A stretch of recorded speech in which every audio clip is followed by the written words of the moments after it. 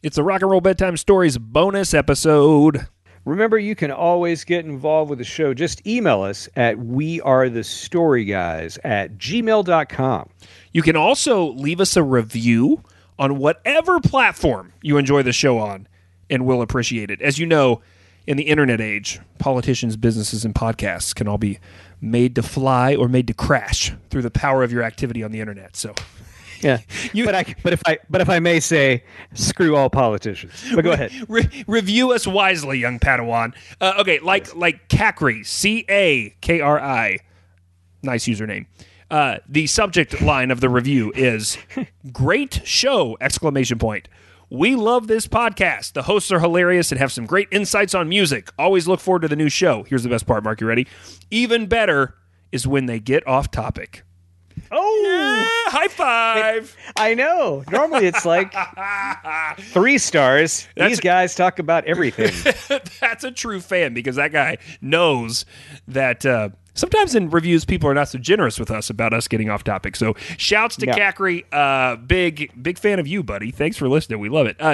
And as Mark said, you can do the direct note via the email inbox. Ben wrote the show to say... This makes me happy, too. Saturday night, I went to a party, and we were all sitting around and drinking and bullshitting, and I started telling part of the story you guys told about Garth Brooks versus Chris Gaines, and several people told me that I should write the 33 1/3 book about it. Wow. Hey, listen, man. If they're really saying that, there's something to that, because that's a heavy-handed thing to say. Can we talk about the 33 1/3 book? That just shows the type of people he hangs out with. But those are great. If you don't know what those are they're little books. You can find them at libraries. You can find them in music stores, and they are music commentary, but like not always. Like sometimes it's just somebody. I have the one on Portishead Dummy in the Rock and Roll Bedtime Stories library, but. The one that changed my life, and I want to hear which one you like, but the one I loved was Colin Meloy from the Decemberists writing like 150 pages on Let It Be by the Replacements. Oh, man, I haven't read that. And it was like it's a memoir. Like a lot of them are people talking about the record, and it's almost like a Rock and Roll Bedtime Story sometimes, right? Like, so they really go into what's happening behind the scenes of the recording and some of the things that were happening with the band or the artist. But they let him do whatever. And so Colin Meloy's was just a straight up story about him as a kid buying the record and falling in love with the Replacements. Wow! Right before right before the pandemic, 2 years ago. So I think it was March 2020, like early on, I got the Southern Accents Tom Petty one. Oh, yeah. And that was really interesting because I didn't know that they wanted that to be a concept record at first. And cocaine, that kind of screwed it up. And heroin, I think, too. But what was interesting, Tom Petty started hanging out with Dave Stewart. Of the Eurythmics. And Don't Come Around Here No More, that song, which was a huge hit that kind of recatapulted his career because of MTV and that video. You can't play that song on guitar. Oh, yeah. You're right. There's a sitar, right? Right. But it's, the song is not a 4/4. It's completely different. It's not a rock song. Yeah, I've never thought about that, but now as I think, like, how would I pace that? Like, that would be very difficult. Hey, don't come around here no more. Yeah, you're right. That's funny. Hey! Oh, man. So here's another one from the mail stack. This one comes from Derek. Derek says, I just finished the Garth Brooks, Chris Gaines episode. Getting a lot of good feedback about that episode. Loved it. I was way into that whole Chris Gaines idea at the time and was sad that the movie never materialized. I'm even more into the concept now. And I don't know if we talked about this, but I have seen things recently that say it could come back. Like, it may happen. Why doesn't he just option it out and have somebody else dress up as him and do the thing? I don't know if they're going to do the movie, but I think there may be more Chris Gaines happening. There's rumors, so we'll see. Really? Now, Derek continues. Also, I'm always into the contemporary Christian music nuggets you guys include. You're welcome. And I was glad to hear you mention Wayne Kirkpatrick. I'm assuming you know that all three of the principal songwriters from that whole Chris Gaines record were CCM royalty. Along with Kirk, this is going to get real deep for a second, so just hold on, buddy. I'm hanging on because I have no idea what's happening. Along with Kirkpatrick, Gordon Kennedy, and Tommy Sims were also big Nashville songwriters, producers, and both were members of the band Whiteheart for 2 or 3 records, including the album Freedom. Freedom is undeniably a great pop rock album, even though it's unabashedly cheesy Christian music. I don't like any of this stuff, but I wish you were here, man, so I could hug you. Because I feel like you're one of us. Because Brian knows everything you're talking about. So, okay. I'm just going to play some Whiteheart. Like, I feel like this needs to happen. You don't know Whiteheart, but there were a handful of hard rock Christian bands. We've talked about Petra. I know you and I have talked about Petra. And we maybe have talked about them on the show. They were like the big one where people rotated in and out, and there were a couple of founding members. And then Whiteheart was sort of a contemporary, and they were around for decades. I want to say like maybe a couple of decades. And this is Sing Your Freedom from the album Freedom from, I'm going to say 1989, but I'll double check. But here you go. Here's a taste of Whiteheart. You're a prisoner of the time, and the darkness is closing in. With all of your heart, you've got to rely on the song that is hidden within, the song that cries out to begin. Sing your freedom, freedom. So I was a little more into the 2 records after this. There was this record called Tales of Wonder, and then a record after that called Highlands that I definitely owned. Pretty sure I got through Columbia House on cassette. Just saying. I'm just going to say, as a person who didn't go through all this, why do all these bands sound like a bunch of like sissies compared to Stryper? Just tell me. I know, honestly, in those ballads or things, but like Stryper just seems to be like Slayer compared to all of these things. But I did have to listen to some of these cross, like Jars of Clay, or like things that are kind of crossovery. Yeah, like for sure. I had to play those things on the radio, you know. Dude, so our executive producer, Leif, and I recently caught The Jesus Music, the documentary about Christian music, in which very negligible coverage of Jars of Clay. Everything else they do pretty good on, but they just sort of just are like, and there was this band called Jars of Clay, and they don't really talk about them, which a huge piece of the puzzle in the 90s was Jars of Clay. But they do talk a lot about Amy Grant and Michael W. Smith and sort of how all of these acts build on each other. And then ultimately DC Talk, who there's really nobody in the Christian music world bigger for somebody my age than the group DC Talk. But anyway, we could do that forever. Let's go to another letter. Different topic. Jordan writes the show. He says, guys, did Miranda Lambert pay Steve Earle royalties for Kerosene? It sounds just like Feel All Right. Do you know these 2 songs? I know Feeling All Right, but I don't know that. I don't know her music much, man. All right, let's look at this real quick. Can I just say, hot take? I think Steve Earle's overrated. There we go. Really? Yeah, man. Punch me in the face. Sorry. All right, here's Steve Earle. I was born with my papa's son, wandering out a smoking gun. Now some of you would live through me, then lock me up and throw away the key. Or just find a place to hide away and hope it out just go Okay, so away. that's Steve Earle. Feel All Right. Who, by the way, could have knocked over 85 liquor stores and beat up a whole bunch of old ladies, but he did sign the V-Roys. And so that, to me, makes up for everything. So let's hear this other song. Oh, Kerosene. yeah, I forgot about his connection to your personal favorite stuff in the world. Yeah. The question is, did Miranda Lambert pay him rights for her first hit, which was called Kerosene? Came out in 2005, a good decade or so after Feel All Right. So here is Kerosene. God, I can't believe that Steve Earle song's that old. I'm waiting on the sun to set, 'cause yesterday ain't over yet.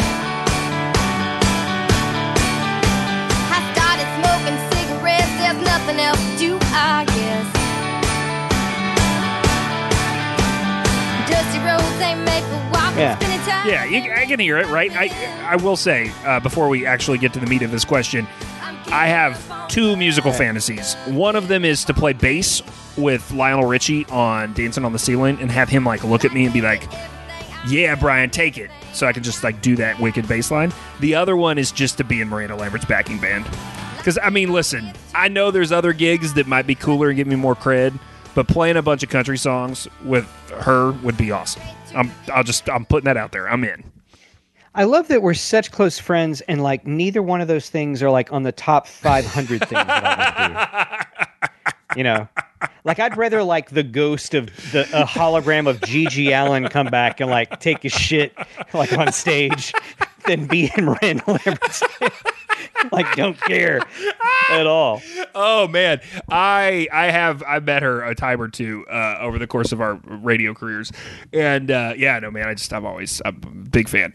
Big fan musically also. Just I sort of have a crush on her, but big fan musically. So here's what we need to talk about. We need to talk about those songs are the same song, right? Like what's up with that and what happened? Right. The little pre-chorus thing, right before you get to the chorus, even has like it goes down a step and up 2 steps, just sort of like the other song. Here's what I found out. Although Lambert was technically the sole writer of Kerosene, she gave co-writer credit to Steve Earle. No kidding. Yes. She stated... The letter was right. Our listener mail is right. She stated in an interview that she had inadvertently duplicated the melody and structure, saying, quote, "I didn't purposely plagiarize the song, but unconsciously I copied it almost exactly. I think I listened to it so much, I just kind of had it in there." Sort of cool, right? Yeah, give him the... I like it if people do that. Yeah, Instead of getting sued. And you're starting to see this a little bit more too, and it's interesting because I've noticed Spotify has changed the way that they catalog things. Have you noticed this? And where now they will put an artist on a song who might have just be the writer on the song, but it'll look like you. So you'll get something in your release radar or something. You're like, oh, am I about to hear a Billy Joel and Rihanna duet or something? It's like not that's the fake example, but it's just because one of them gets songwriting credit. Yeah. So, okay, here's another one. This one may take us weird places. This is from Jerry. I'm excited about weird places. And there's no context for this question. This is just a straight-up question. Have either of you ever witnessed the Rocky Horror Picture Show in a movie house late at night with hundreds of people you don't know? I did once, and I'll never forget it. Yes. Sure. And I had to do stuff like orchestrating where I was part of like an event coordinator. Oh, you had to tell them when to throw the toast and stuff? No, I was working. It was a sponsored event, and so I had to do stuff for the event. How do you feel about Rocky Horror Picture in general? We've talked about it some when we talked about Meatloaf. So, okay. So first I said Steve Earle's overrated. And then I said before that like I don't like the Who. Right? So we're going to label this bonus episode Murdoch's Hot Takes. Things Murdoch alienates audience. I don't know. It just doesn't. I don't know. It doesn't work. So for me. I know I have not done this. I'll be honest. I know of this. We have a great. We've actually had 2 theaters in the city that have been known over time to do this sort of thing, and one that still does. I've not participated. Here's why. I dated a girl in college who was really into this, and she always talked about it, and she was really into Rocky Horror Picture Show, and so since that is not in my life anymore, this doesn't need to be in my life anymore. So will I ever do it? Probably not. I appreciate it. I don't have any problem with it.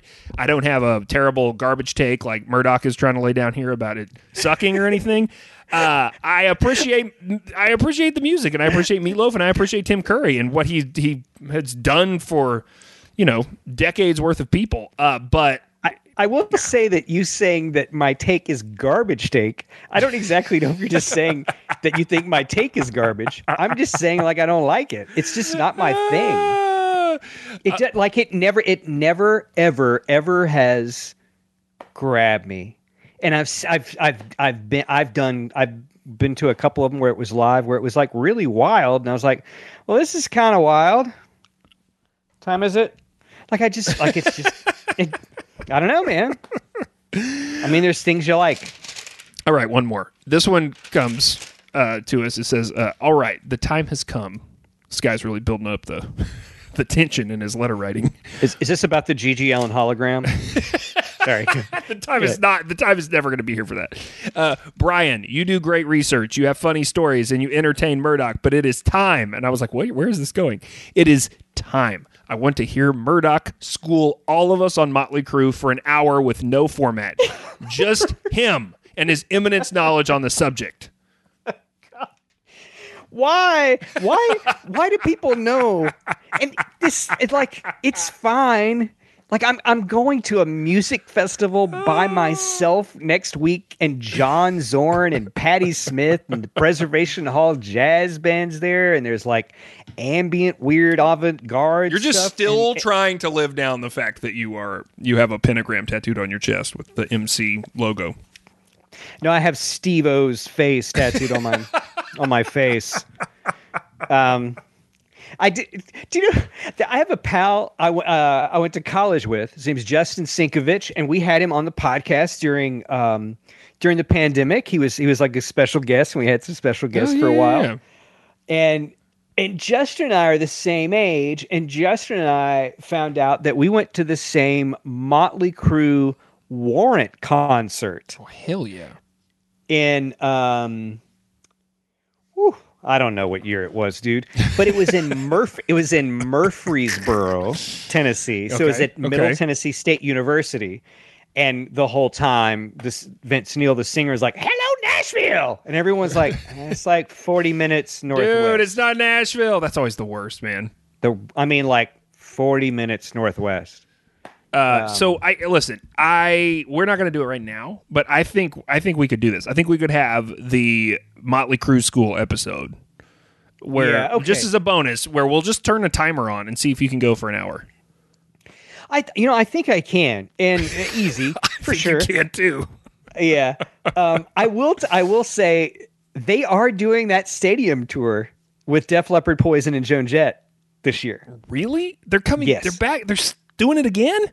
The thing, it got canceled during the pandemic, and now they're doing it now. And I don't know that whether Vince has been to the gym yet, or they've spoiler. No, he hasn't. He hasn't. Just replaced his voice or whatever. But I did go as a nerd to look at all their Instagram accounts. Oh, please. And Mick has actually posted some things. You mean Mick's granddaughter has posted some things on his behalf?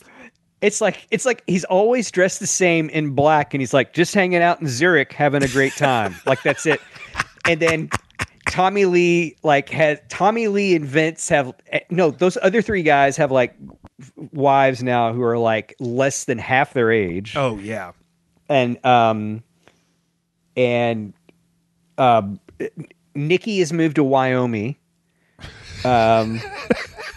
And has like a little I said we're going to do this another time. We're going to do this another time. Oh my gosh, I'm starting with a thing. I can't stop.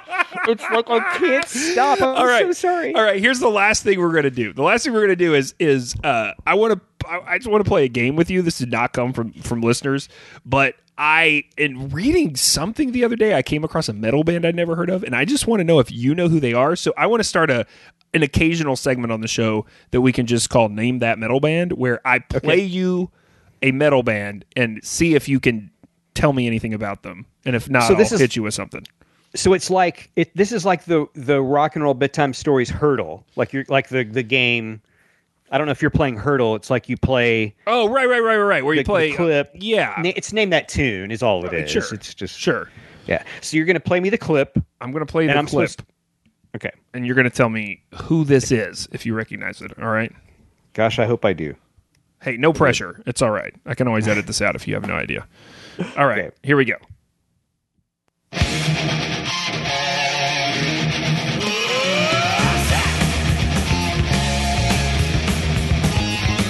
don't know who that is.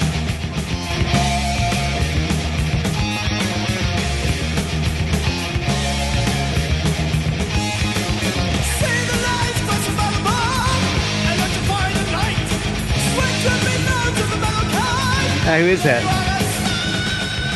That is Colorado Springs, Colorado rock band Jag Panzer. JAG Panzer. Do you know these guys? I've never heard them. Really? No. Oh, that's so exciting. So I ran across, they're a power metal band. They came together in 81 because they were inspired by new wave British heavy metal. And they saw a poster featuring a German World War II tank, and it was named the Jagdpanzer, which is literally the hunting tank in German, but actually referring to what in English would be called a tank destroyer. So they decided to name their band that, but they couldn't pronounce it correctly, and so they dropped the extra letters and just started calling themselves Jagdpanzer. Everything about this is so stupid metal. Hey, listen, I saw this picture of this German tank, and I think maybe this could be a great name for the band. Can you speak German? No. Let's drop, should we put no umlauts? No. Should we just drop letters? We'll call it something kind of like it. Like, that's so metal. That is such a metal idea.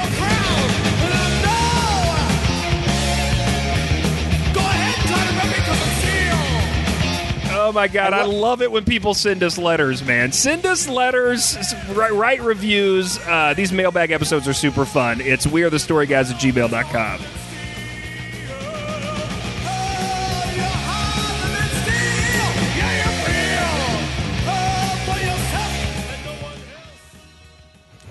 I was going to let you keep talking. You didn't say anything. I didn't know what to say. The bass playing on that song is fucking wrong. I don't know what he's syncopating, but it's incorrect. Is it the drums? Or is he just syncopating with the guitar, isn't he? Is that right? The bass player is syncopating with the guitar. That's not correct. That's not what the bass is supposed to do.